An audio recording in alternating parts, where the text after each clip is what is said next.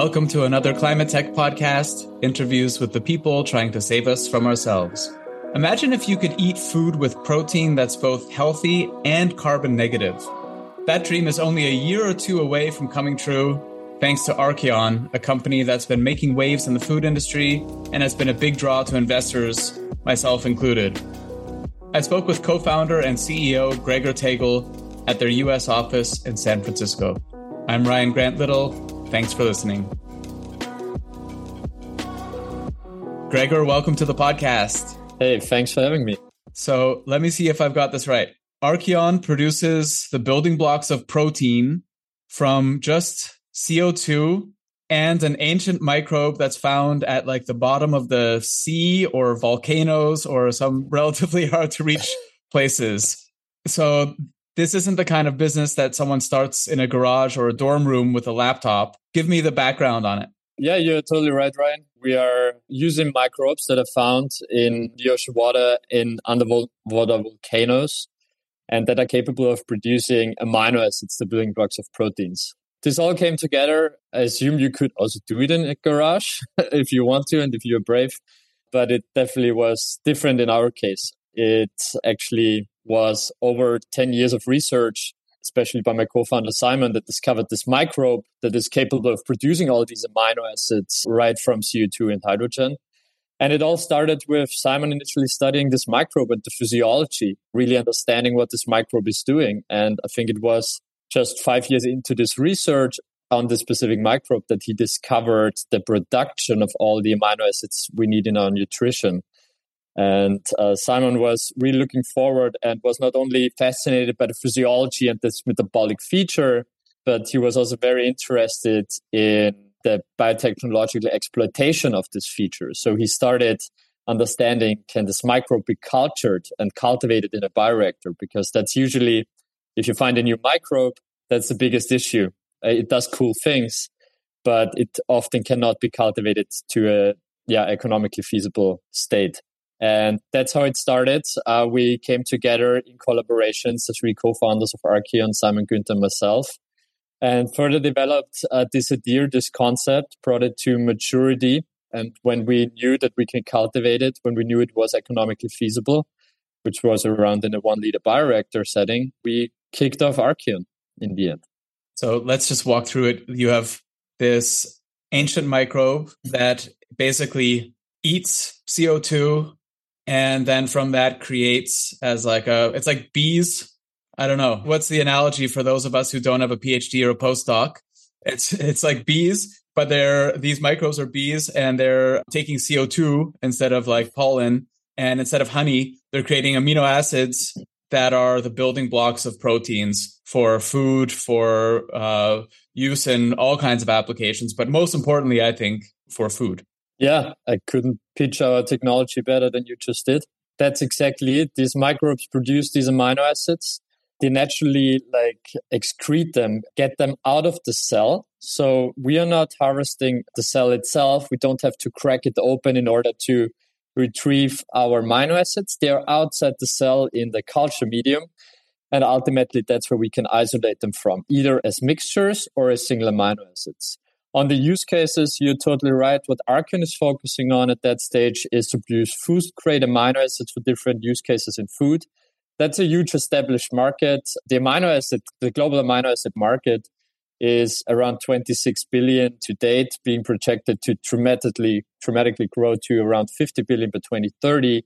And around a third of the use cases of this global amino acid market is in food. That goes from different application as functional ingredients, but also much more also as a part of a nutritional ingredients. So we are talking a lot about plant proteins to replace animal proteins, which is fantastic, but we're also aware of the downsides of plant proteins when it comes to taste profiles, the beamy aftertaste of a soy or pea protein.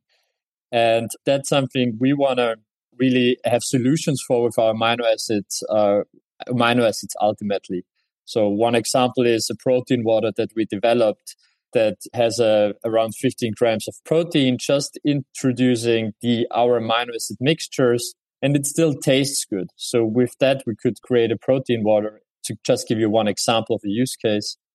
that is full of protein, of the proteins we need, of the compositions we need, but that is also clean label, that doesn't rely on any additives that we need to introduce to offset or mask flavors, unwanted flavors. And we can introduce nutritional functionalities, but also taste functionalities. So we have amino acids that are in mixtures that taste sweet and that replace like incumbent sugars, cane sugars, and so on in these applications. So many use cases to talk about. You can kind of design it. There's, I think, 21 amino acids that can go into building these types of proteins for food, if I remember correctly from your pitch deck a couple of years ago.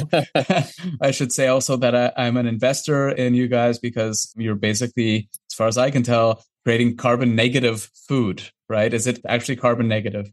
Yeah, so if we look at the value chain of Arkeon, so scope 1, scope 2, we are carbon negative. Nothing on this planet is carbon negative if we consider the scope 3, but this is definitely the case. So we are consuming substantial amounts of carbon dioxide. In one large bioreactor, it would be 40,000 tons of CO2 per year. And if you scale that, if you think about large production scale, and the economies of scale, this ends up in a tremendous use up of carbon dioxide. So on a scope 1 and 2, yes, we are carbon negative. Okay. So, and scope 3 being the supply chain. But indeed, if the actual work that you're doing to create protein is carbon negative, so not just carbon neutral, then, I mean, why isn't this on the front page of the newspaper right now? A fantastic question. We are about to scale this technology, right? We are a startup. We just commissioned a pilot facility and we are now in the next years ramping up to a demo facility. And by 26, which we call internally, and I guess now externally, the ramp up phase of Arkeon, where really we start building up the first commercial plants. This is when we actually get tangible. Why are we not in the use? We are not producing the powder that the public can use at the moment.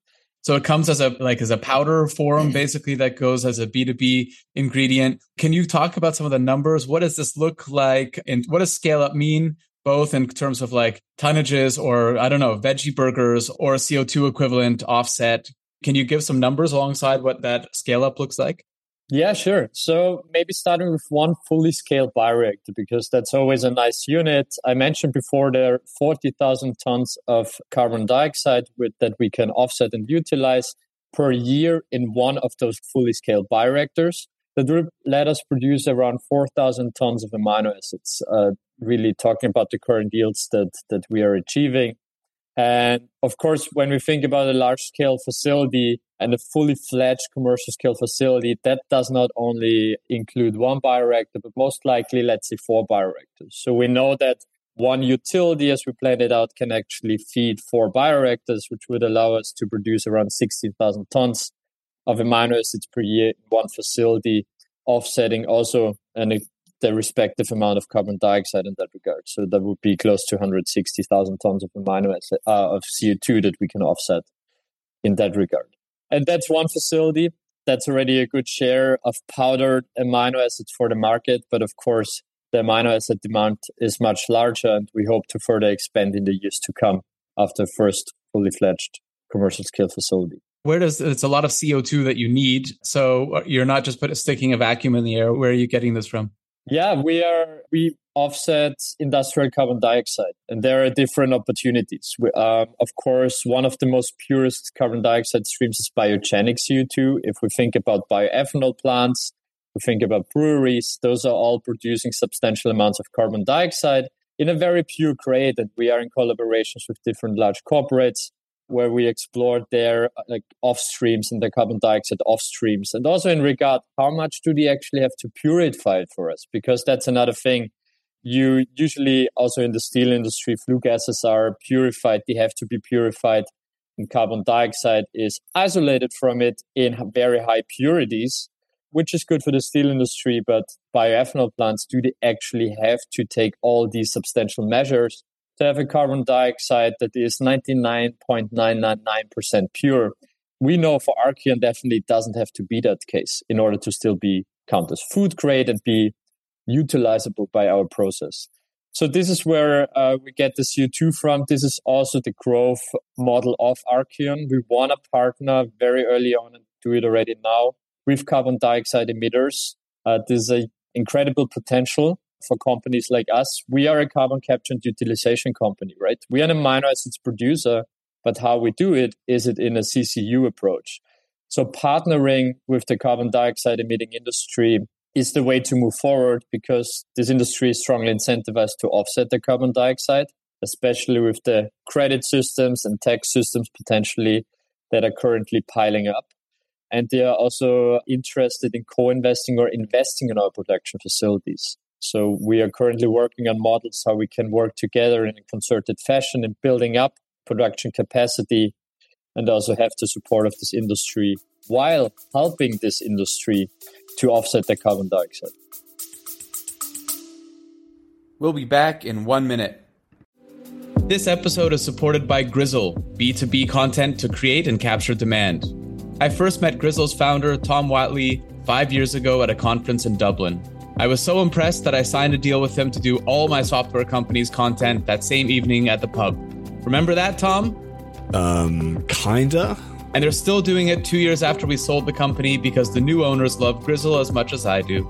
If you sell B2B, book 30 minutes in Tom's calendar at grizzle.io/climate. That's GRIZZLE.io/climate.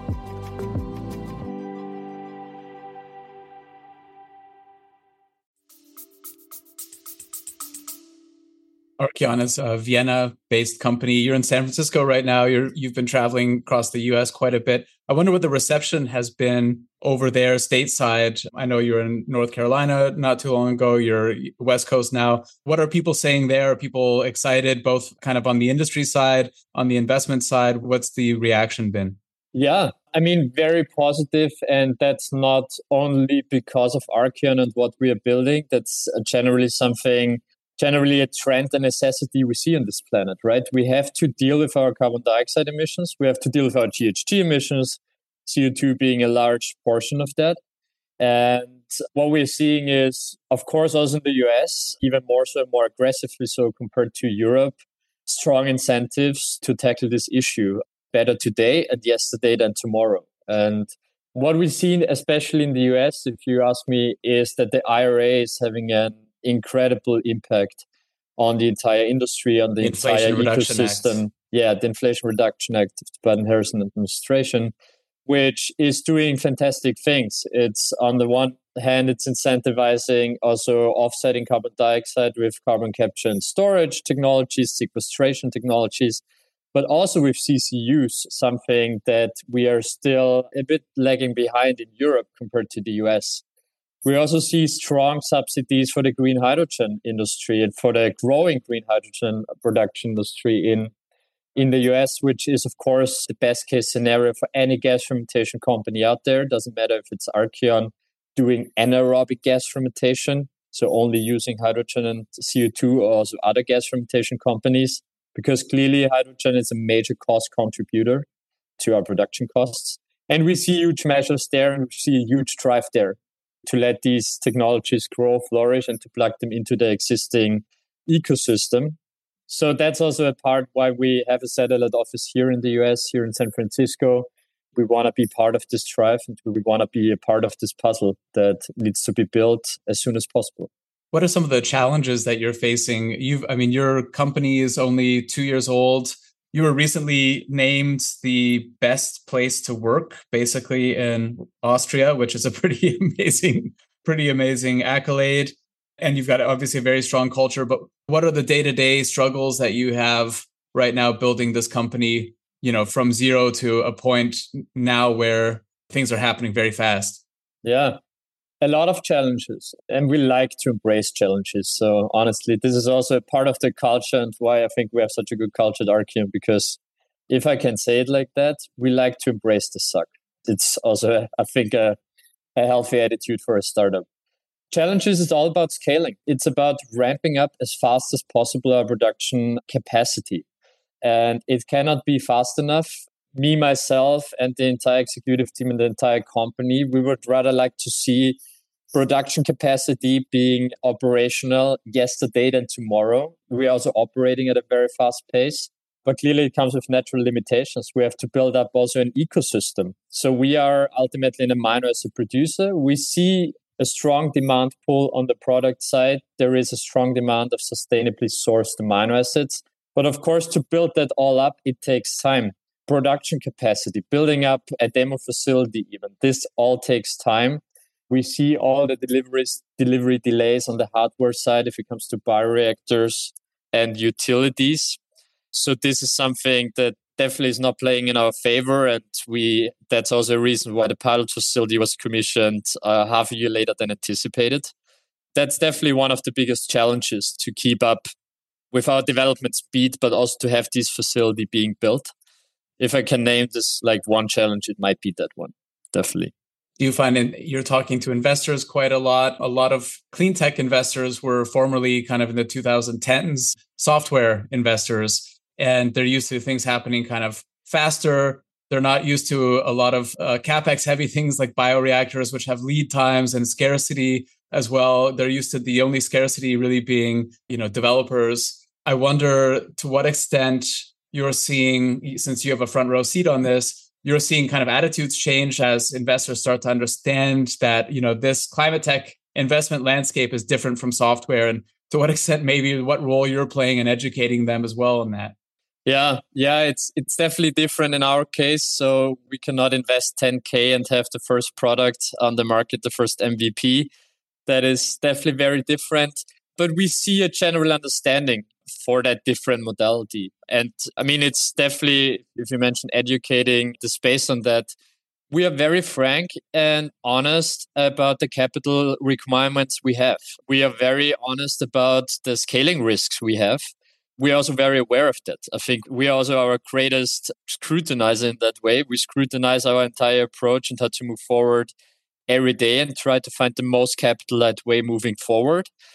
I think when we look back into the industry of food tech, there has been like this bull market, and there has been a lot of capital being invested into piling up production capacity of different precision fermentation companies, which is clearly something we don't find ourselves in anymore now. And I think it's totally good like that, because we have to, it's not bootstrapping, but we have to find capital light ways of hitting the same milestones that others had substantial capital for back in the days, still 2, 3, 4 years ago. And that is good. And that also brings investors and companies and startups like Arkeon better together, because we are talking now at the same level. We have a very pragmatic view on how we develop this company, how we develop and scale this company, and our demands. And with being frank, being honest, and talking really on one level and having a shared understanding with investors is also something I'm seeing as tremendously beneficial at the moment in the space, because there is no, excuse the language, but there is no fluff anymore about in 2 years, we are producing 100,000 tons of amino acids, no problem.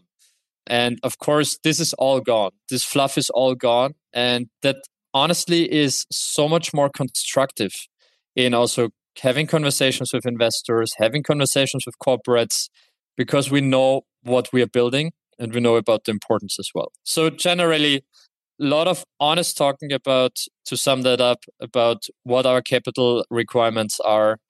And it just helps. Honesty just helps.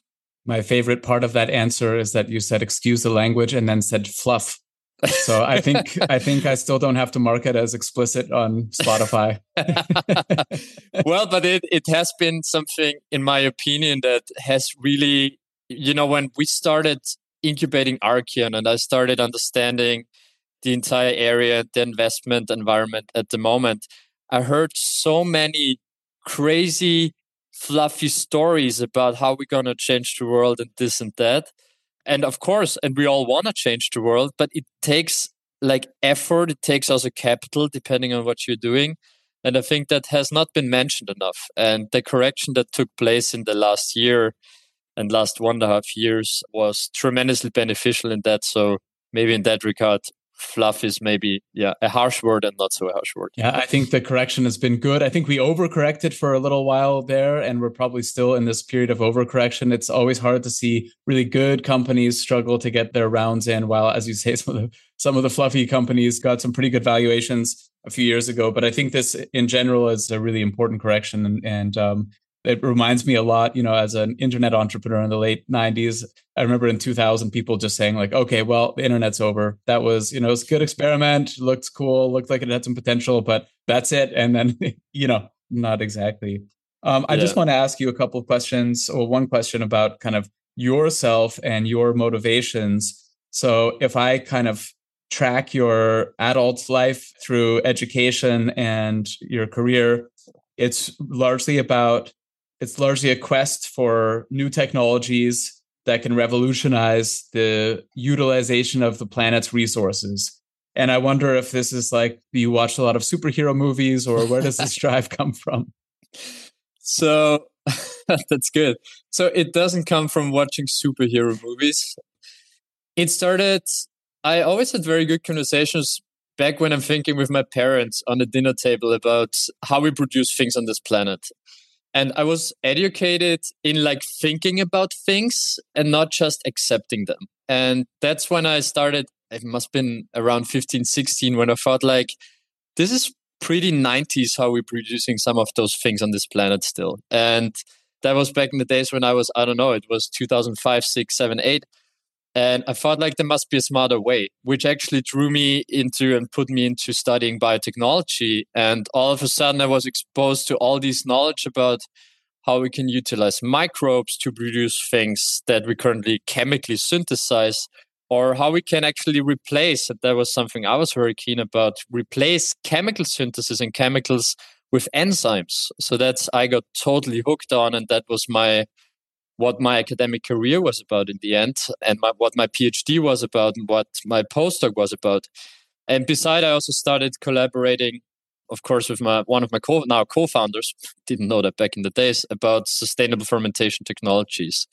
So ultimately, I thought like there is so many tools that we can utilize, and still it's not realized in industry and in an economic setting. And I was always drawn in finding technologies, but very early on, I was really interested in the economic exploitation of those technologies, because there's so many cool ways of using biology and utilize biology to produce things more sustainable on this planet. But they all have, or many of them have, some bottlenecks, some that hits the economic reality. And I kept going. That's what I did in my 20s, more or less, like pursuing technologies. And ultimately, one of them, now being Arkeon, turned out to be really an economically viable approach. So it was just a fascination for how biology can aid the production of essential goods. And it's just my great passion that I developed very early on. I think I could pretty uncontroversially say that you're someone at the forefront of fighting climate change. And I wonder what excites you. What are you optimistic about in the periods ahead? The status quo. Look at what we're doing at the moment in climate change. So there are two things. The one thing is the conversations, the societal conversations that are now going on. I had this moment, I still remember, it must have been 3 years ago or 2 years ago, with a friend. We went climbing up in somewhere in the south of Vienna. And were discussing about climate change, as we do so often. And all of a sudden we said, hey, do you recognize that it's not only us now talking about climate change and accepting it and want to do something against it. It's also everyone out there, not only our bubble anymore. That was the first big excitement, because I thought like, oh my God. So now it's not only me talking. Now it's not only me and my bubble talking. It's everyone accepting that we have to take measures in order to mitigate climate change. That's the first cool thing that excited me back in the days, and that still excites me. I'm still wondering sometimes if some people and some societies can ignore climate change. And the second thing that excites me a lot is the transition we find ourselves in at the moment. Of course, there's the transition that is, when we talk about Arkeon CCUs, carbon capture and sequestration, utilization, that is still pretty much in the bubble. I'm very happy when I read in the news the Austrian government is now also accepting carbon capture and sequestration as being a possible solution for the future. and general the energy transition we find ourselves in. I think I'm not sure where we are and how good of a track we currently are. There's still so much to do, but we find ourselves in an exponential growth of EVs on the streets. We find ourselves in an energy transition when we talk about solar PVs that is much faster than we anticipated a few years ago. And that's what really excites me, because that will unlock so many other climate mitigation technologies if we have green energy at our disposal and in abundance. And that's what I just enjoy watching, and I enjoy being part of the transition as well. So super exciting. That's a great place to leave the conversation. Gregor, where's the best place for people to find you online? So LinkedIn is the best place to find me online. Arkeon at arkeon.bio. Everyone can reach out to us. There's a little section where you can reach out, leave us a message. If you want to be in contact with us, do it there. I have to be frank, it's a much more reliable source being in contact with us, because my LinkedIn is sometimes a bit crowded. So at Arkeon the bio or at LinkedIn, you find my name there. Especially with a fundraising round coming up, you're not going to be sleeping a lot or having a lot of time for casual conversations on LinkedIn. Well, I love to have casual conversations, but they're definitely more sleep deprived than they used to be. Gregor, I'll let you get back to it. Thanks a lot for joining. Thanks so much for having me. Thanks. Thanks for listening to another Climate Tech podcast. It would mean a lot if you would subscribe, rate, and share this podcast. Get in touch anytime with tips and guest recommendations at hello@climatetechpod.com. Find me, Ryan Grant Little, on LinkedIn. I'll be back with another episode next week. Bye for now.